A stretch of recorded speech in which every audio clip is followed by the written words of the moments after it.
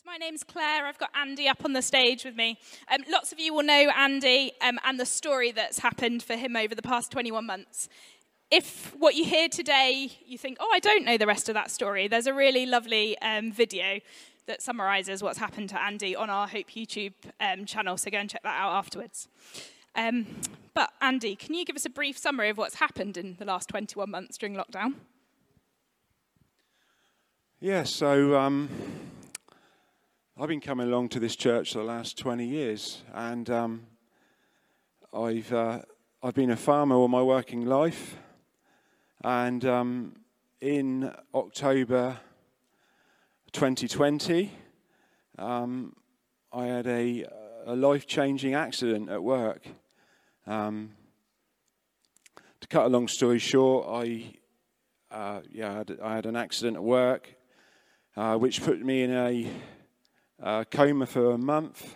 I had life-threatening injuries from the tip of my toes to the top of my head, and I spent 3 months in hospital and 6-7 months of recovery after that. And this whole thing is just testifying to God how much this recovery I've had, what a miraculous recovery I've had, and how quickly it's the recovery has been. I mean, I was told that this could be years of hospital and physio and everything. So, 3 months I had a massive brain injury, a massive head injury, which was the worst part of it. And 1 month in a coma and 2 months in hospital, and I was out. But yeah, there's a lot more to it than that, but that's the brief summary. So more recently, as a result of your accident, the DVLA took away your driving licence, which you needed for a new job now that you're back working. Can you tell us a bit about how God's come through against, I guess, the DVLA?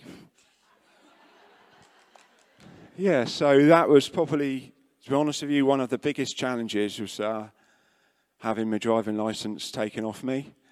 Having no independence is really tough for me after years of driving and just being able to go where you want, when you want. And so with the extent of my head injuries, DVLA's protocols are to remove your licence, which they did really quickly. They took it off me really quickly, but it took a long time to come back. But in that time, I learned patience and, the persistence of prayer and just seeking God over it, really. So my licence came back about a month ago after a long battle with DVLA and getting the MP involved and so on and so forth. And it's good to be back on the road. Yeah, so that's an amazing answer to prayer, isn't it? That you were telling me yesterday when we were preparing for this that most people will wait 2-3 years to get their driving licence back with the injuries that you sustained. So to get it back within a year of asking for it is amazing.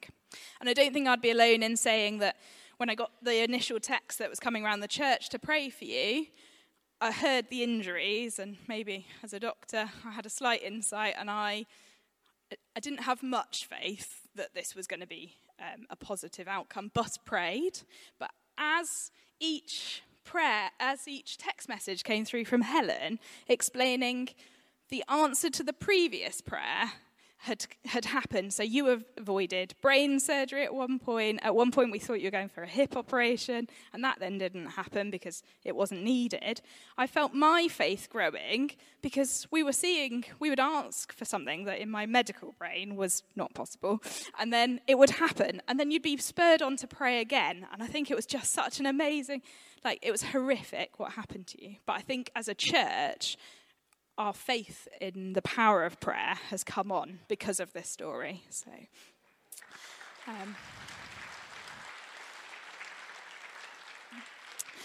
So is there anything else you want to say? I know there is because we've rehearsed this.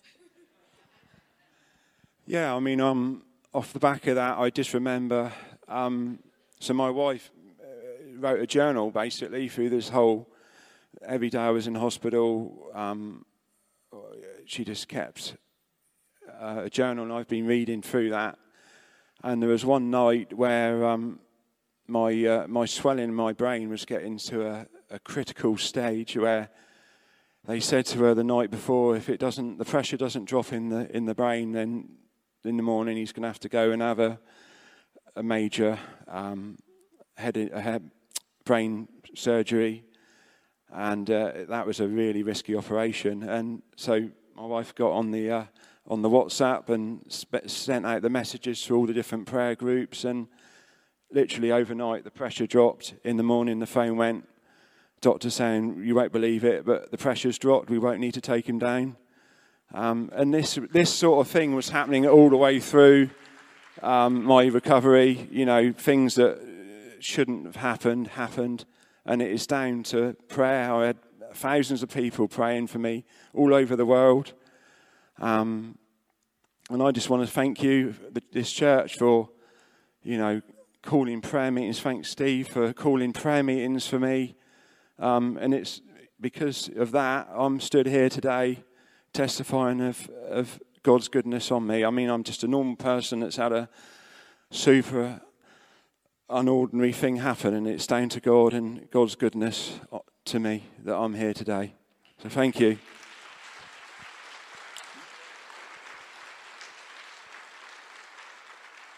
So thank you, Andy, for sharing your story. I think Tim's going to come up and speak.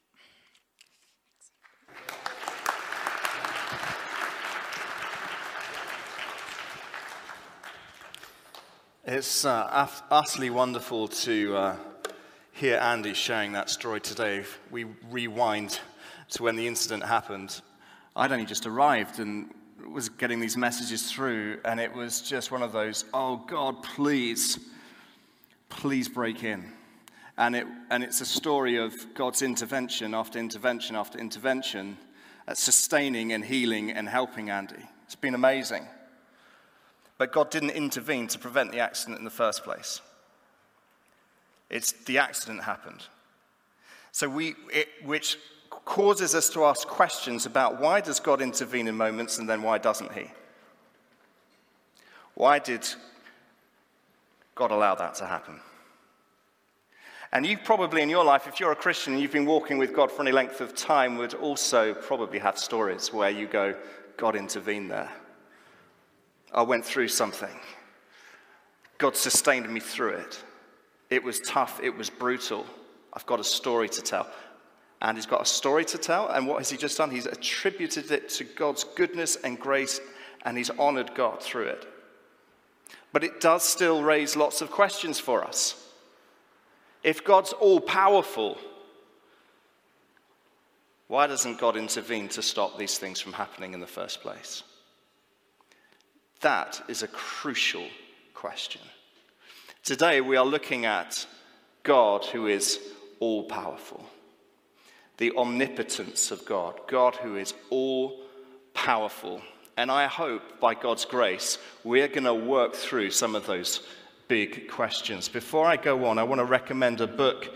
This is by Rebecca McLaughlin called 10 Questions Every Teen Should Ask and Answer About Christianity. This is a brilliant book. If you are a teenager, if you have teenagers or children, if you know teenagers, get hold of this book.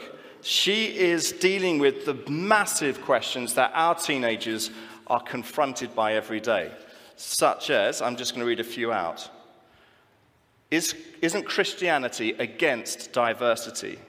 Can Jesus be true for me but not for you? Has science disproved Christianity? Can't we just agree that love is love? Who cares if you're a boy or a girl? Does God care when we hurt? How can you believe in heaven or hell? Now, if you'd like to know the answers to those questions, I'd encourage you to get hold of this book. This is accessible. It's very well written. But especially, I'd encourage you, if you're a teenager, get hold of this book. If you're a parent to children, get hold of this book. Maybe buy it for someone. So I just want to recommend it to you. I'm actually going to be making reference to teenagers through this sermon, so I'm really pleased. I didn't know the youth were going to be in today. I'm really pleased that they are, because they're precious to us. And they are in an absolute battle right now. And we as a church need to uphold them in prayer.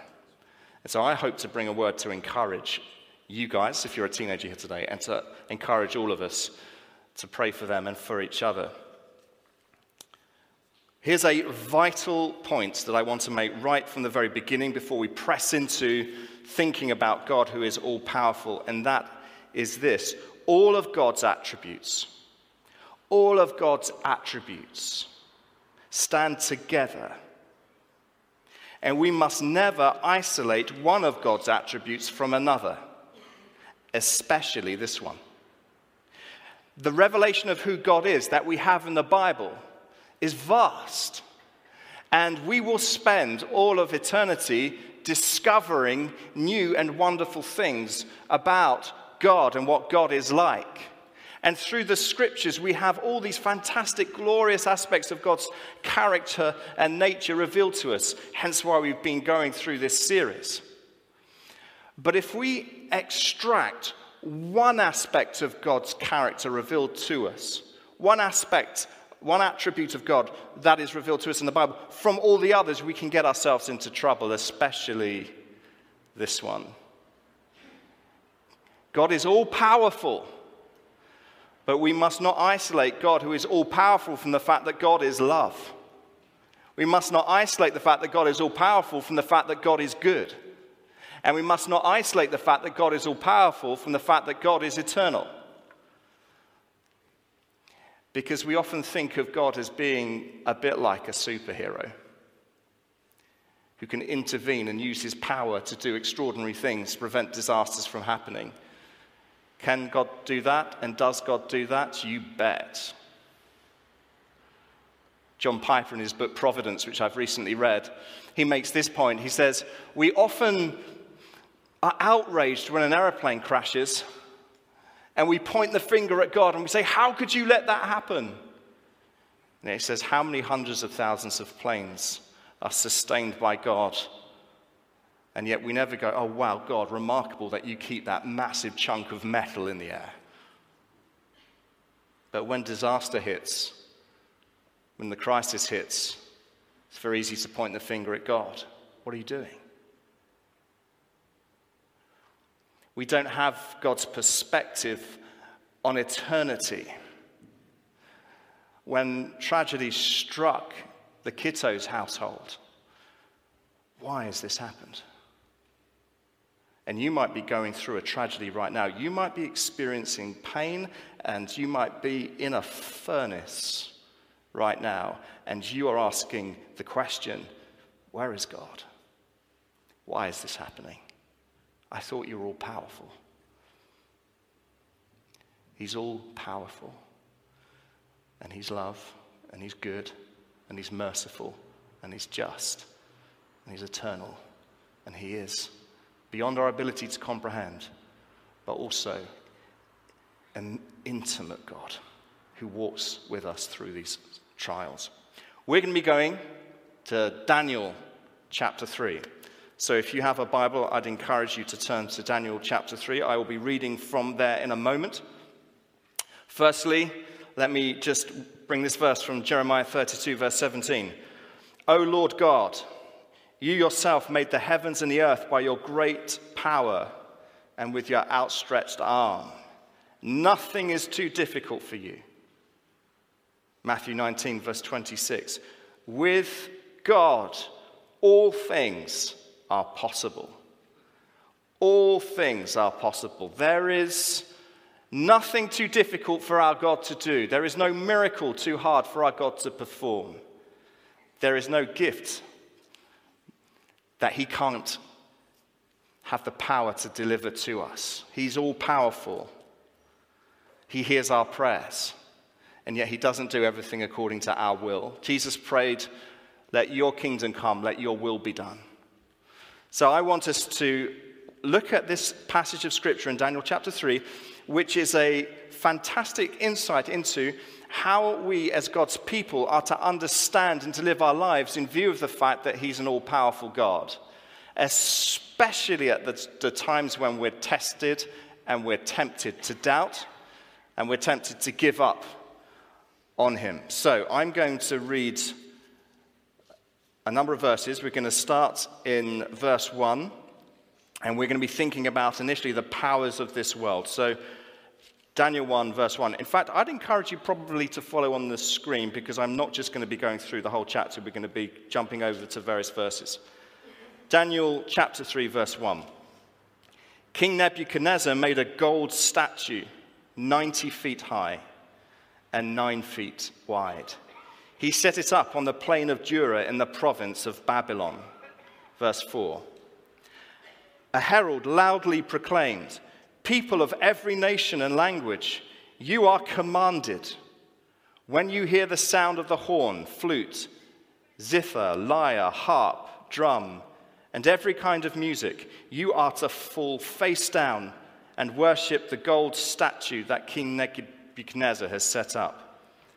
But whoever does not fall down and worship will immediately be thrown into a furnace of blazing fire." In white, just so you know, I've highlighted those verses that particularly show us a tactic or scheme of the powers of evil to attack faith. So this first one is a fear of death. Verse 8. Some Chaldeans took this occasion to come forward and maliciously accuse the Jews. Malicious accusations. Verse 12. There are some Jews you have appointed to manage the province of Babylon, Shadrach, Meshach, and Abednego. These men have ignored you, the king. They do not serve your gods or worship the gold statue that you have set up. Then in a furious rage, Nebuchadnezzar gave orders to bring in Shadrach, Meshach, and Abednego. So these men were brought before the king. Nebuchadnezzar asked them, "Shadrach, Meshach, and Abednego, is it true that you don't serve my gods or worship the gold statue I've set up? Now, if you're ready when you hear the sound of the horn, flute, zither, lyre, harp, drum, and every kind of music, fall down and worship the statue I made. But if you don't worship it, you will immediately be thrown into a furnace of blazing fire. And who is the God who can rescue you from my power?" Let's pray. Father in heaven, we thank you for this incredible encouragement we've already heard through our time of worship of your power, through Andy's testimony of your power. And as we look at this passage of Scripture today that draws attention to the power of the one true God, I pray, strengthen us, help us to know how great you are and worthy of worship. In Jesus' name we pray. Amen. Powers of this world. The context is this. This is Babylon. This is a very kind of pantheistic empire, which means lots of different religions are worshipped, lots of different gods, lots of different worldviews. And Shadrach, Meshach, and Abednego are part of a crop of Israelites and Jews who were brought from Jerusalem, forcibly removed at a young age. And they are trained in the culture, trained in the language, trained in the worldview of Babylon, expected to be able to espouse the doctrines, to teach and to lead through the culture of the day that was found in Babylon, which had a king, a crazy despot, an egotistical maniac, King Nebuchadnezzar, who was reigning over this empire. And Nebuchadnezzar has established this great idol, this 90-foot golden statue. And the instructions have gone out across Babylon, which essentially are these. You can worship your gods.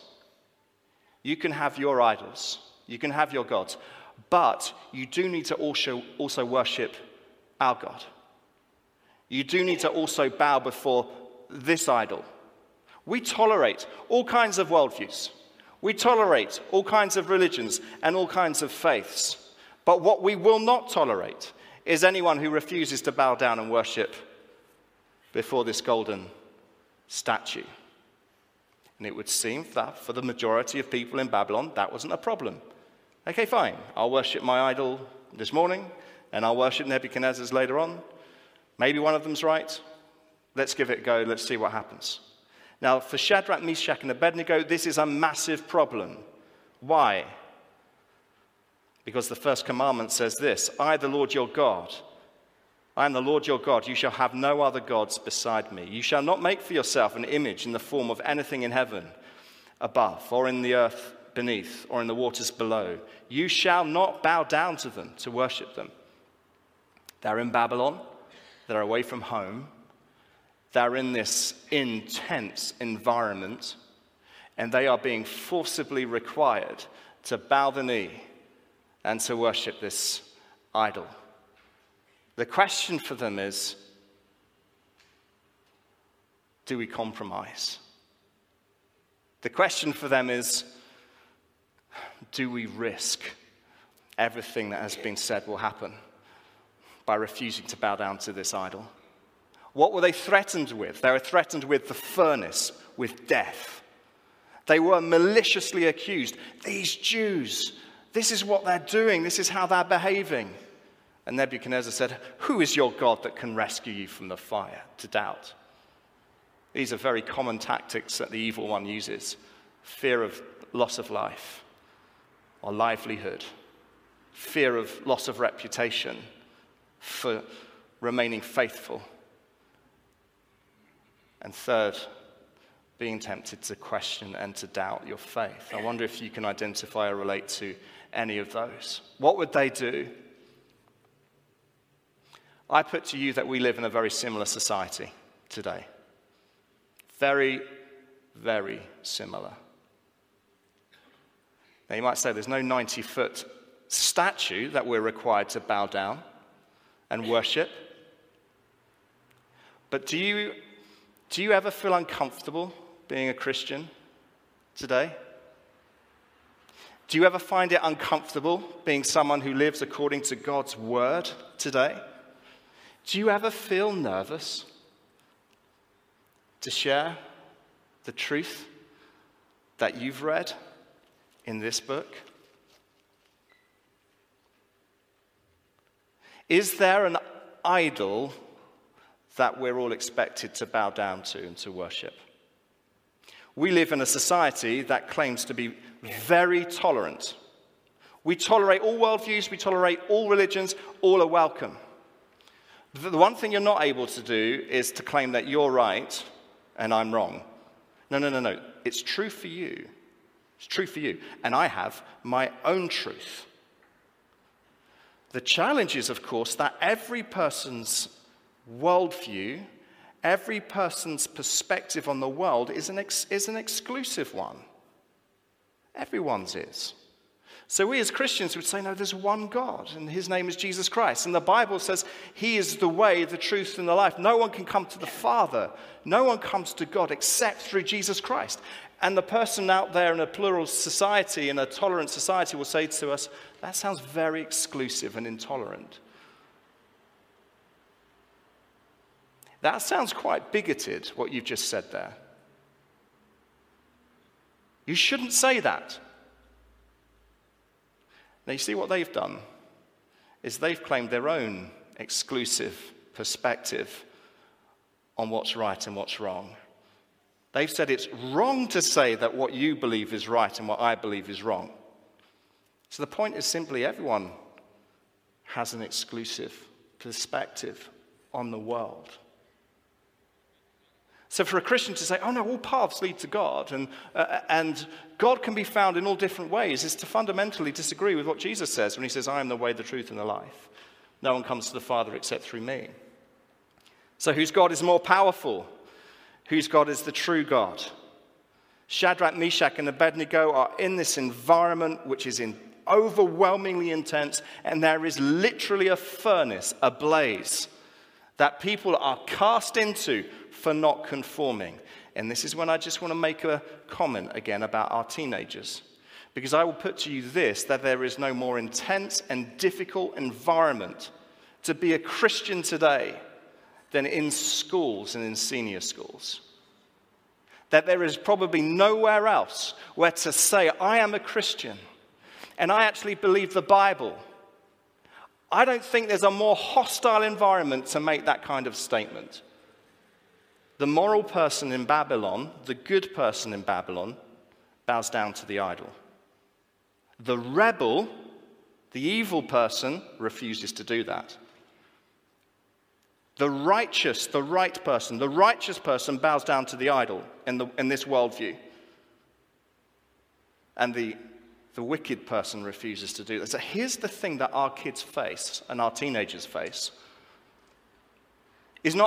So there was a day and age that when I was at school, I shared my faith at one point. I was a bit slow to start with.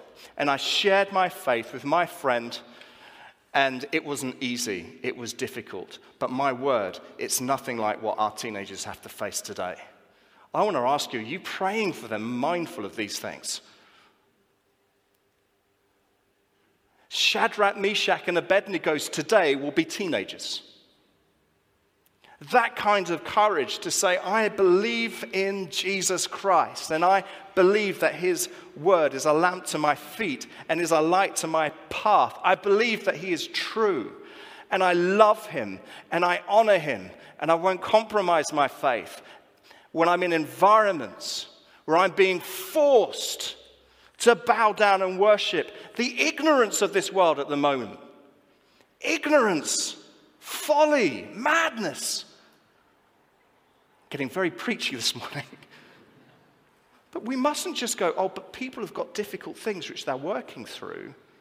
And somehow we minimize the fact that there are powers of darkness operating in this nation today that are attacking God's word and God's people.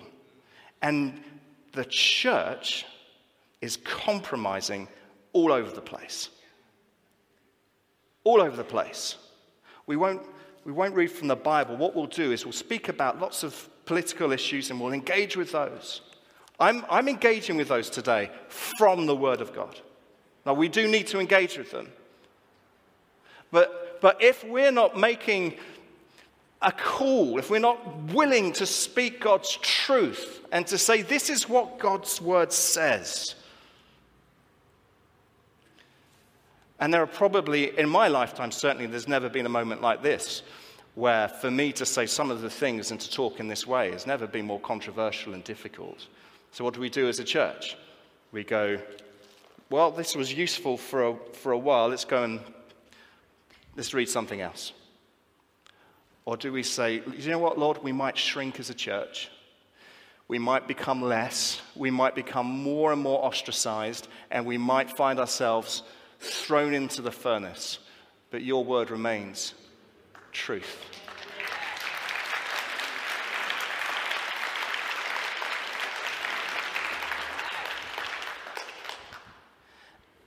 And we should especially think of our teenagers.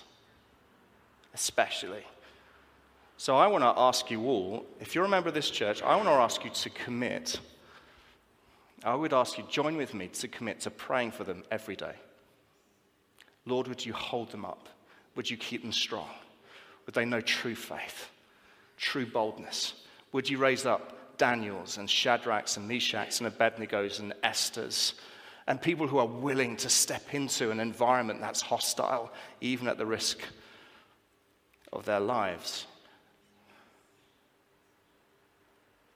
And actually, the tragedy is that this isn't even hyperbolic, the language I'm using here. Right, pray for our teenagers. God hears our prayers. So they refuse to bow down. And Nebuchadnezzar is furious. He's enraged. I will throw you into the furnace. What would their response be? Let's look at the power of faith. Faith in an all-powerful God. Let's just read together verses 16 to 18. Shadrach, Meshach, and Abednego replied to the king, Nebuchadnezzar, we don't need to give you an answer to this question.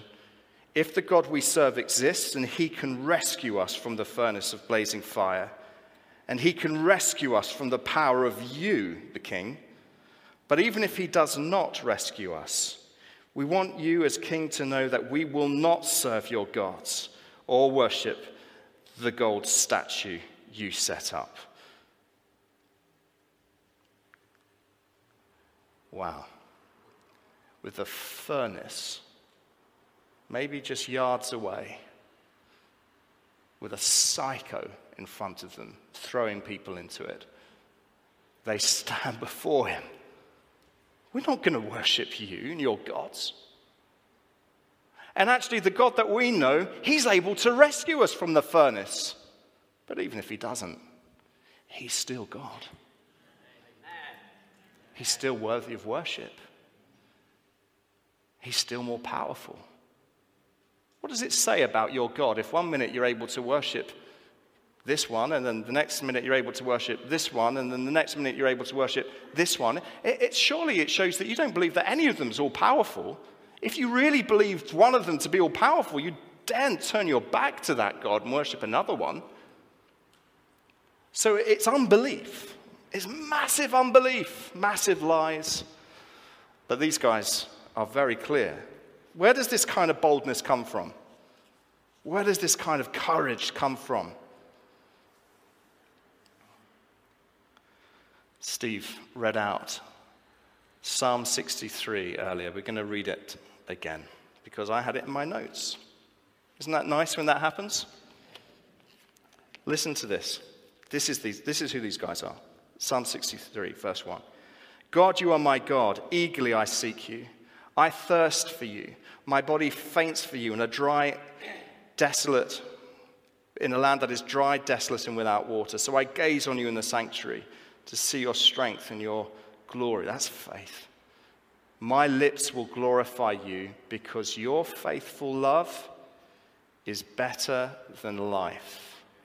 That's Shadrach, Meshach, and Abednego's witness before Nebuchadnezzar. His love is even better than my life. So you can throw us into the furnace if you want. We know something even better than the bodies we inhabit, the lives that we live. Knowing God is even better than that. What? Wow. Faith. That's what faith is. Faith, as John Calvin put it, is not some distant view, but it's a warm embrace of Christ. So they stand before Nebuchadnezzar and their hearts are full to overflowing with the love of God, with the joy of knowing God, to know God. How are our teenagers to get through school? And they will, because God's with them. How are they going to get through it? By knowing faith in God. By knowing the love of God. By knowing that God's opinion of them matters infinitely more than what people in their class might say or think about them. Faith. Knowing God. Knowing his love. Knowing him, not being willing to compromise. Even though there are threats of loss of reputation, threats of being ostracized, threats of ridicule, threats of death. To know God is better than anything else. It would have been easy for them just to, do you know what, guys? That furnace looks awful. Let's just bow to the idol and keep our fingers crossed. We don't really mean it. And if they'd done that, we'd never have heard of them. But they knew something that prevented them from doing that. They knew the all-powerful God, the true God. They knew the all-powerful God. It's easier for you, maybe, at work, not to mention that you're a Christian. it might be easier at work to just conform and to assimilate and to blend in.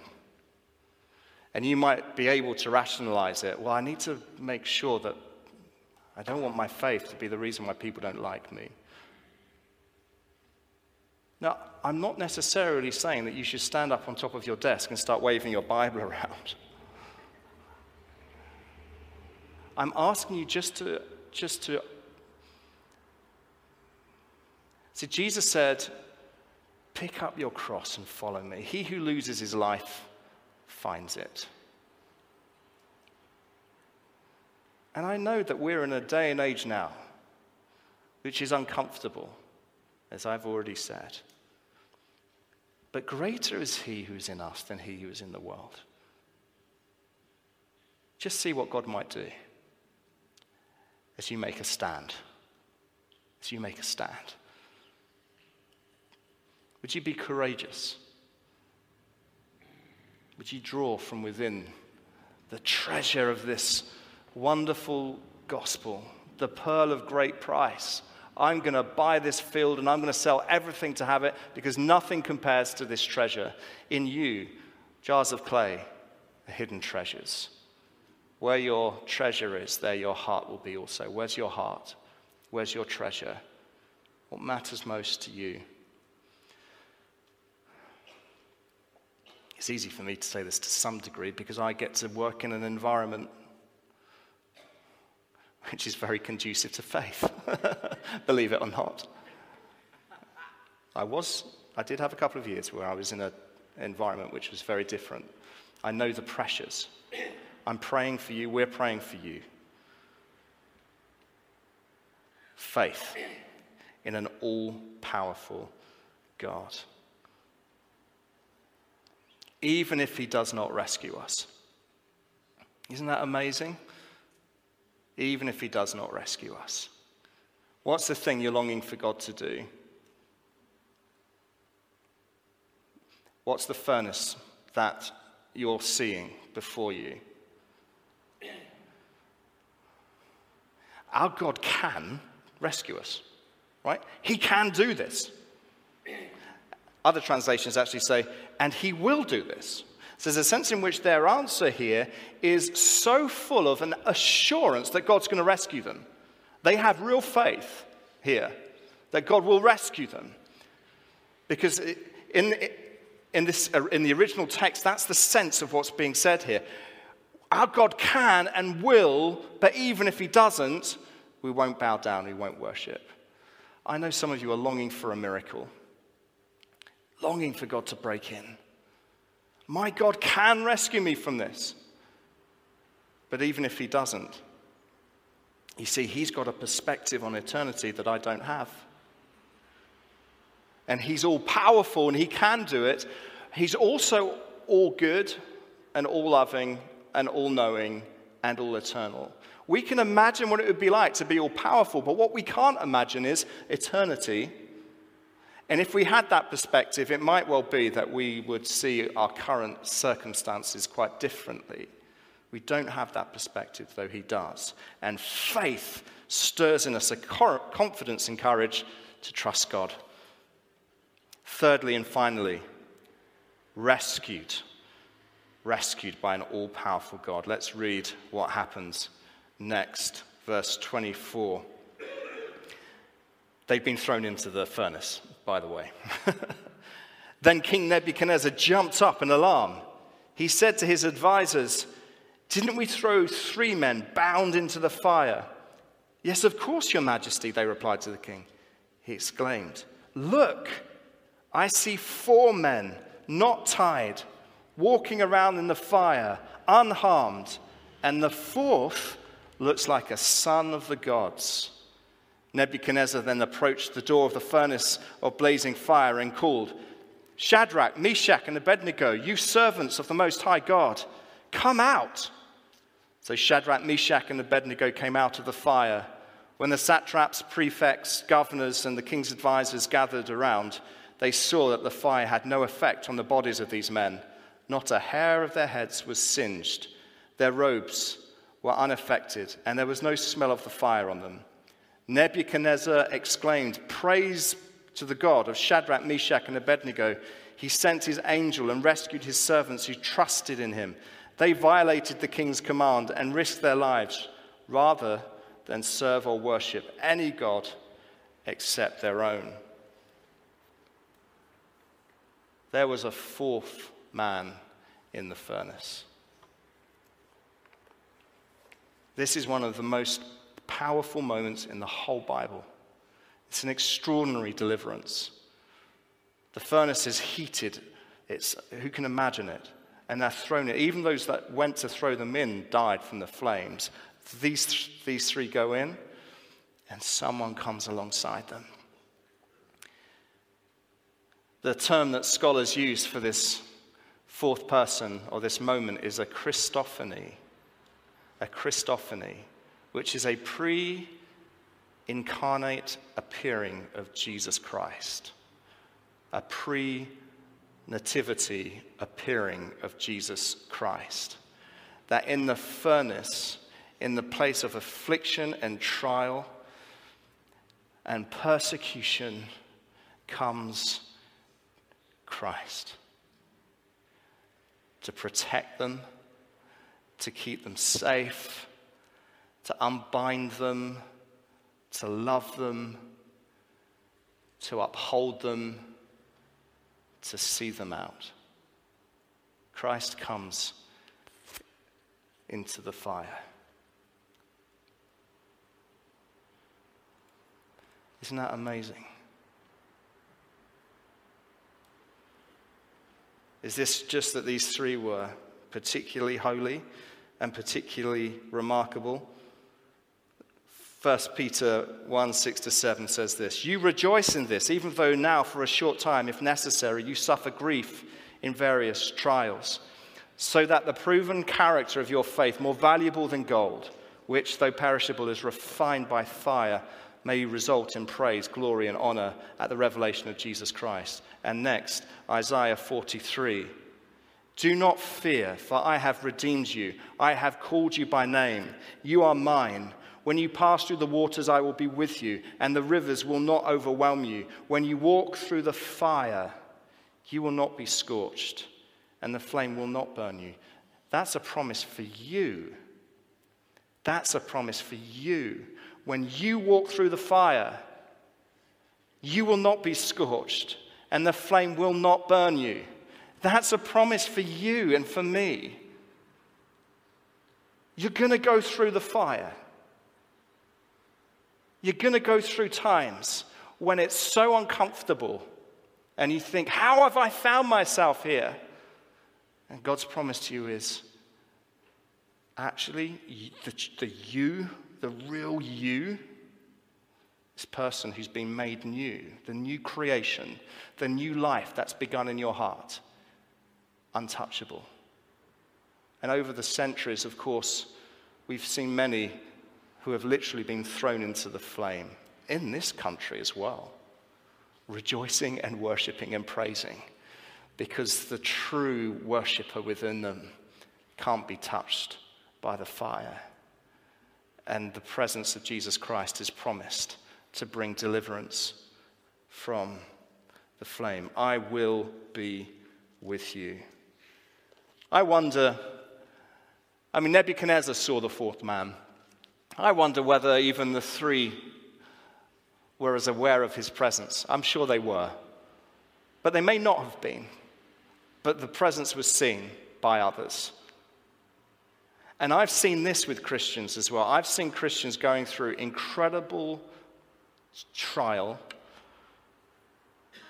I can think of my brother, who I know wouldn't mind me sharing this, who for much of his university life was plagued by doubt, incredible doubt, and felt so alone and so isolated, and God seemed so far off to him. And during those university years, through his witness, many people came to faith in Jesus. And I said to him, I see Jesus with you. It's so evident. Even maybe if you don't feel his presence, his word remains true, that he is with you. But I would pray that you do feel his presence and you do know him, sustaining you, and giving you his great power. Bear in mind, he can do all things. And his word is that he will rescue all of us. Why don't we just stand? I'll invite the band to come.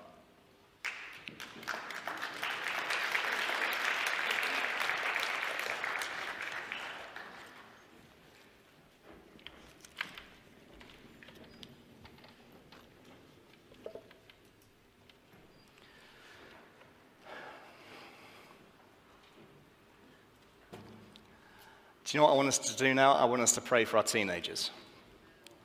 So I'd love us to do that. Now, at risk of embarrassing them, I'm not going to invite you to come to the front, don't worry. If you'd like to be prayed for, because you know how tough and challenging it can be to be a Christian, why don't you just raise your hand? You may be in the work environment. You may be in a work environment and you may find a similar pressure as well you'd like to be prayed for. I'm just going to ask you to raise your hand and we will just reach out our hands to you. I know it's very awkward being a teenager because you're so self-aware. Why don't we close? Just reach out your hand. Right. Just as an acknowledgement before God, we just want to hold you up and pray for you. You know what environment you're in, and you know the challenge it is for you to bow down to idols. You know that pressure. Lord Jesus, I pray for this kind of faith, to know that your love is better than life itself.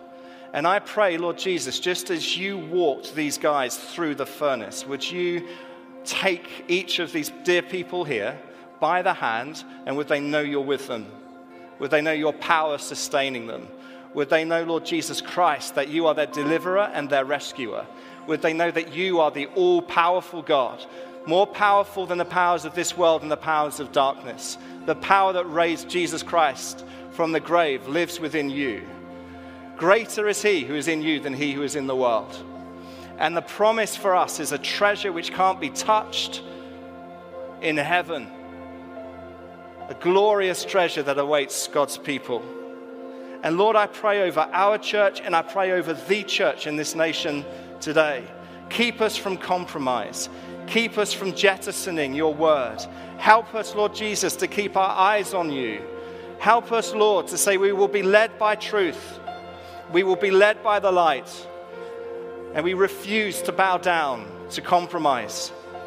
Because we know, Lord Jesus, that this message is life for all people. That this is good news for all people.